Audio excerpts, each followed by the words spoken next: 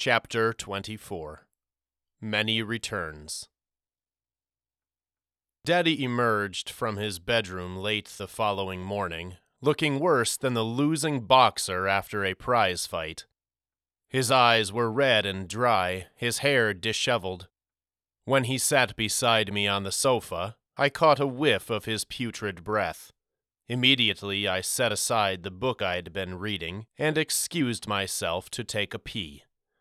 He vomited twice during our drive home that day, the first time right along Main Street before he could dismount the wagon.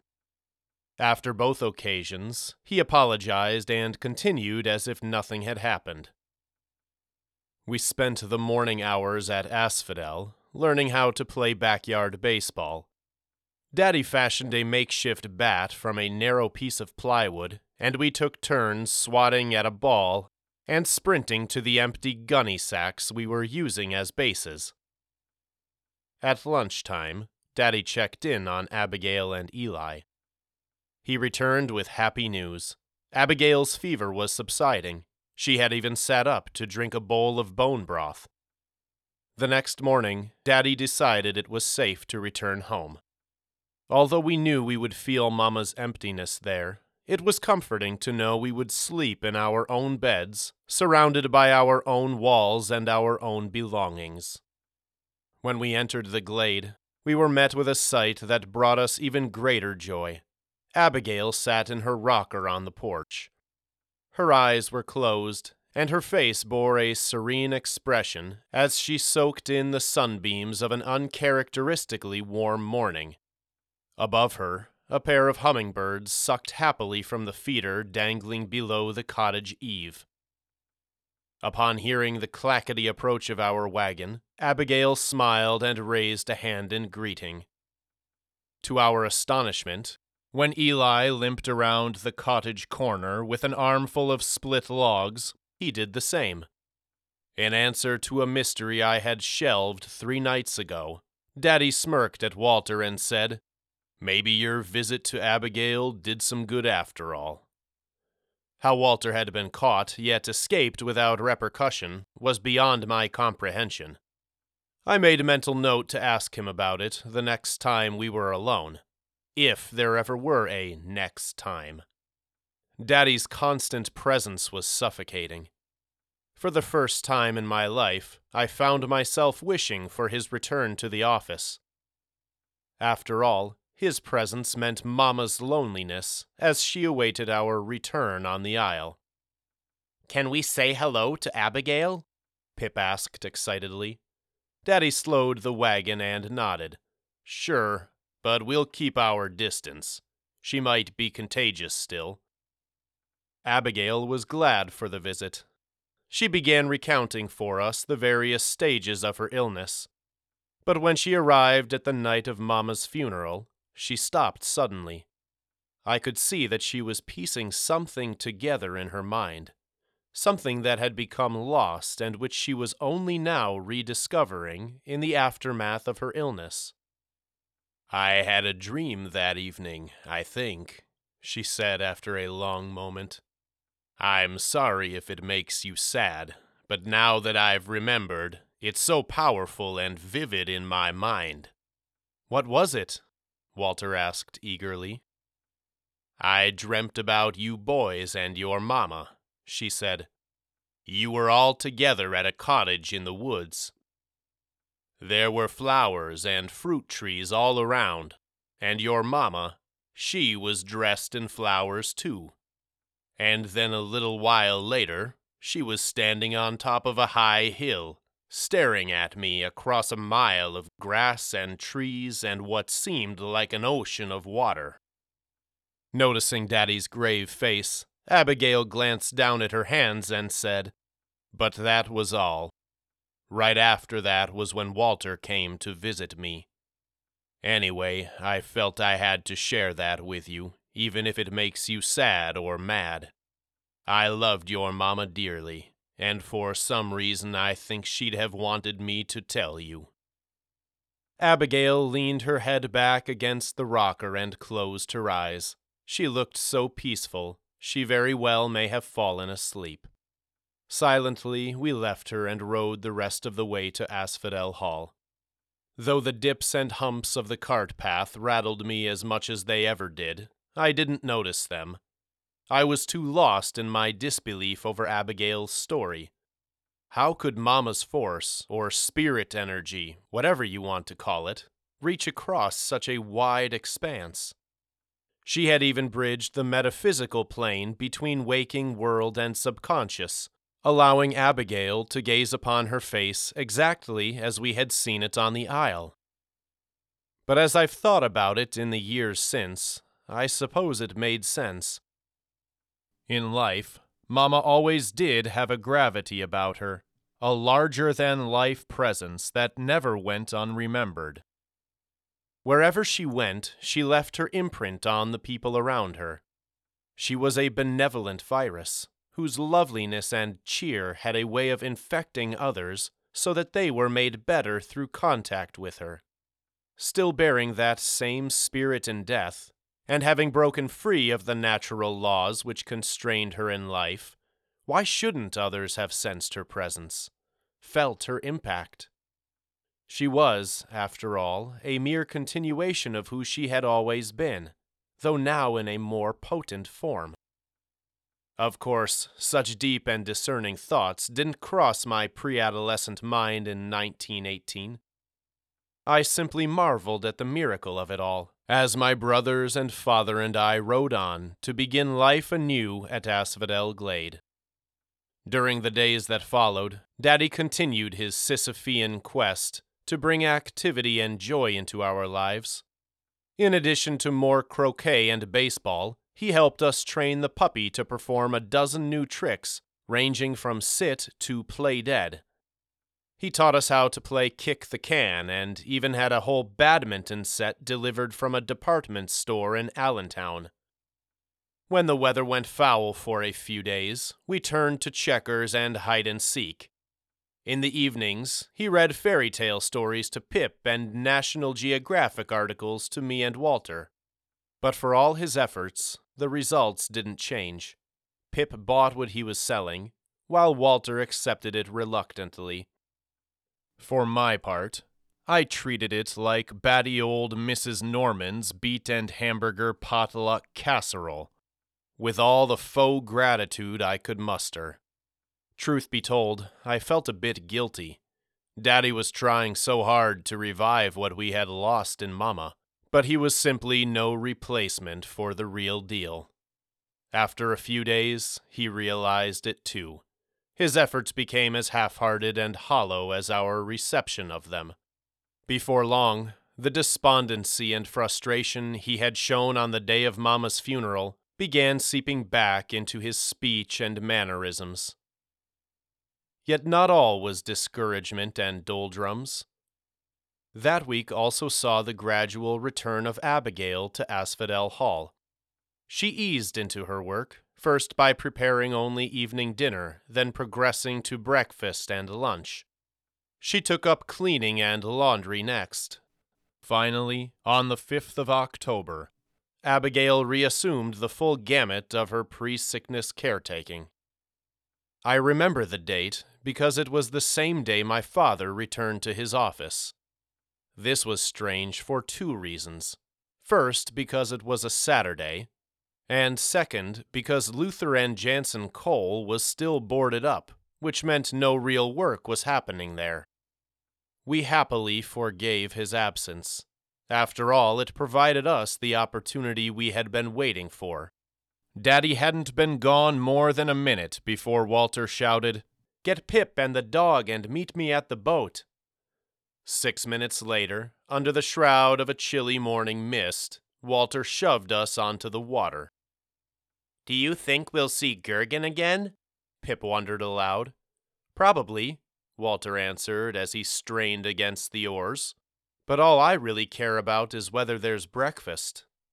My rumbling stomach agreed. We had left home before Abigail could fix us anything to eat. The sun was melting away the last of the fog when we arrived at the Isle. As we disembarked, the host of cardinals greeted us from the treetops with their cheering songs. We expected to find Mama waiting for us upon Emerald Hill, but when we arrived, we discovered only grass and empty silence. It didn't last long. From somewhere in the forest beyond came a quartet of staccato notes. Bang, bang, bang, bang. What was that? Walter wondered, glancing quizzically at me. Our puppy responded by loping off into the trees and out of sight. I wasn't worried. On a small island like this, it was impossible to stay lost for long. Sounded like someone shooting a gun, I said. Or a hammer, suggested Pip. Another round of rapid bangs disturbed the still morning. Even the cardinals seemed agitated. Even though we knew which paths led to Mama's cottage, we decided instead to follow our ears toward the curious sound. We didn't have to go far. The noise led us eastward, until we came to the site of Hattie's abandoned treehouse construction.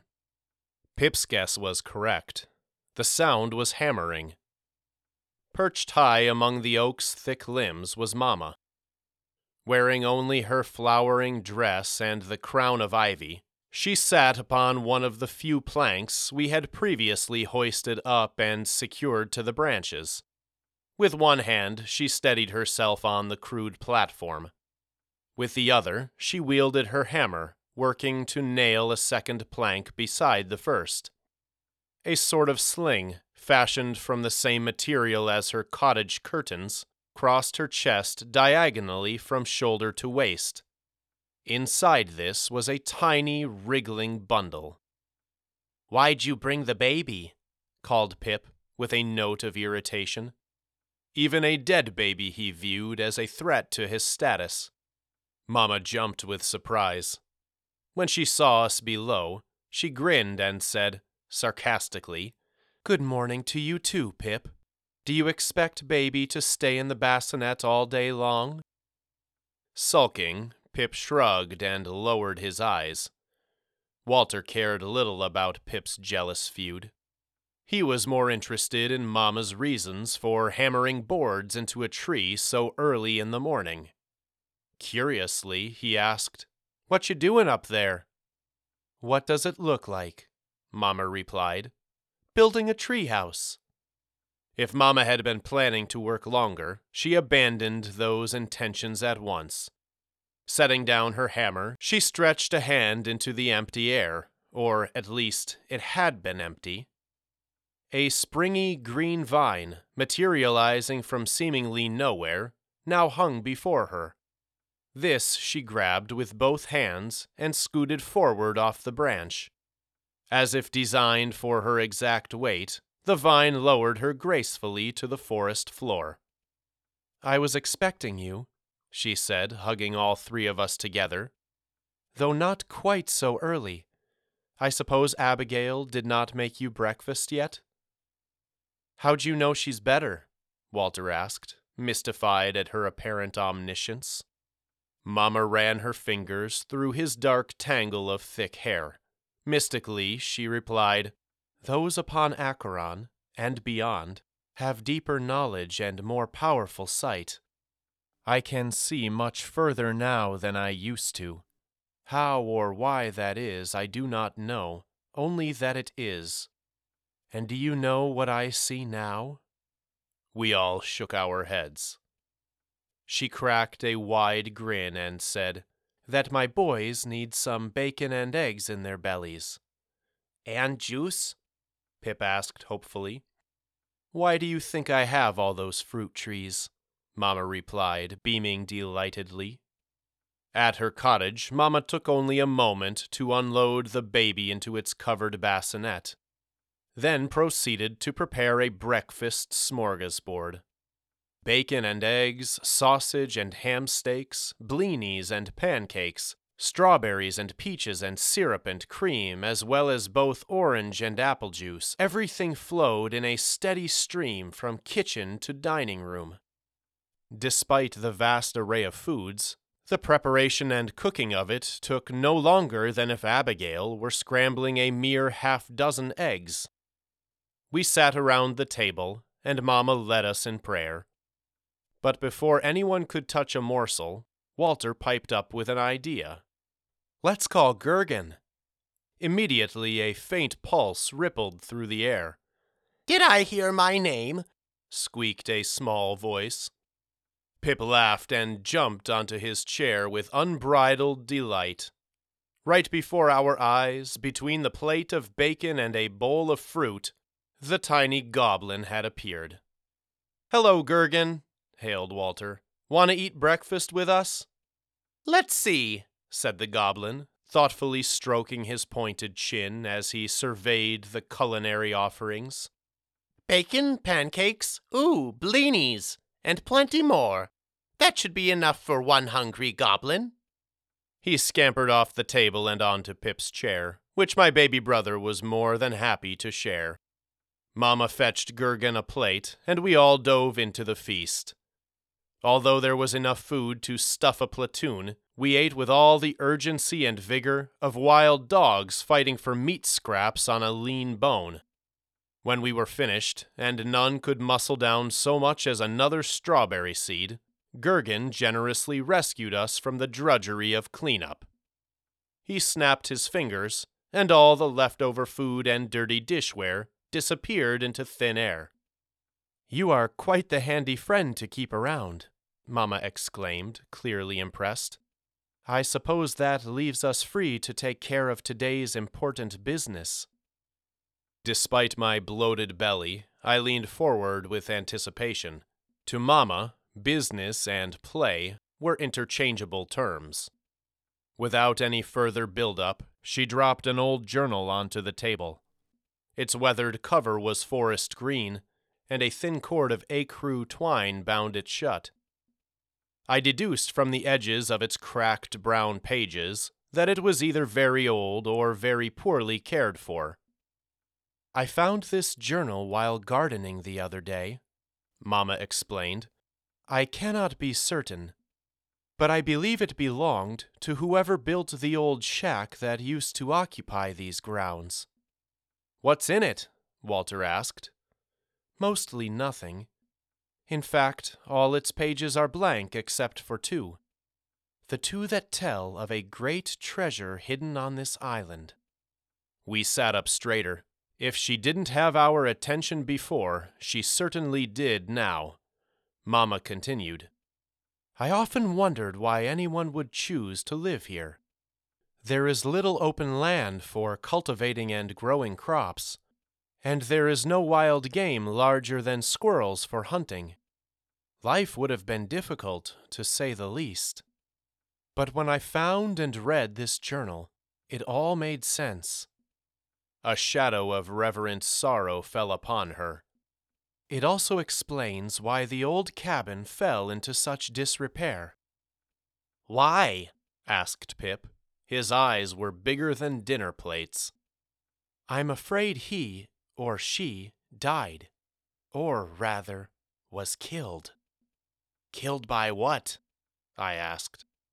"Killed," she whispered perilously, "by the hellhound."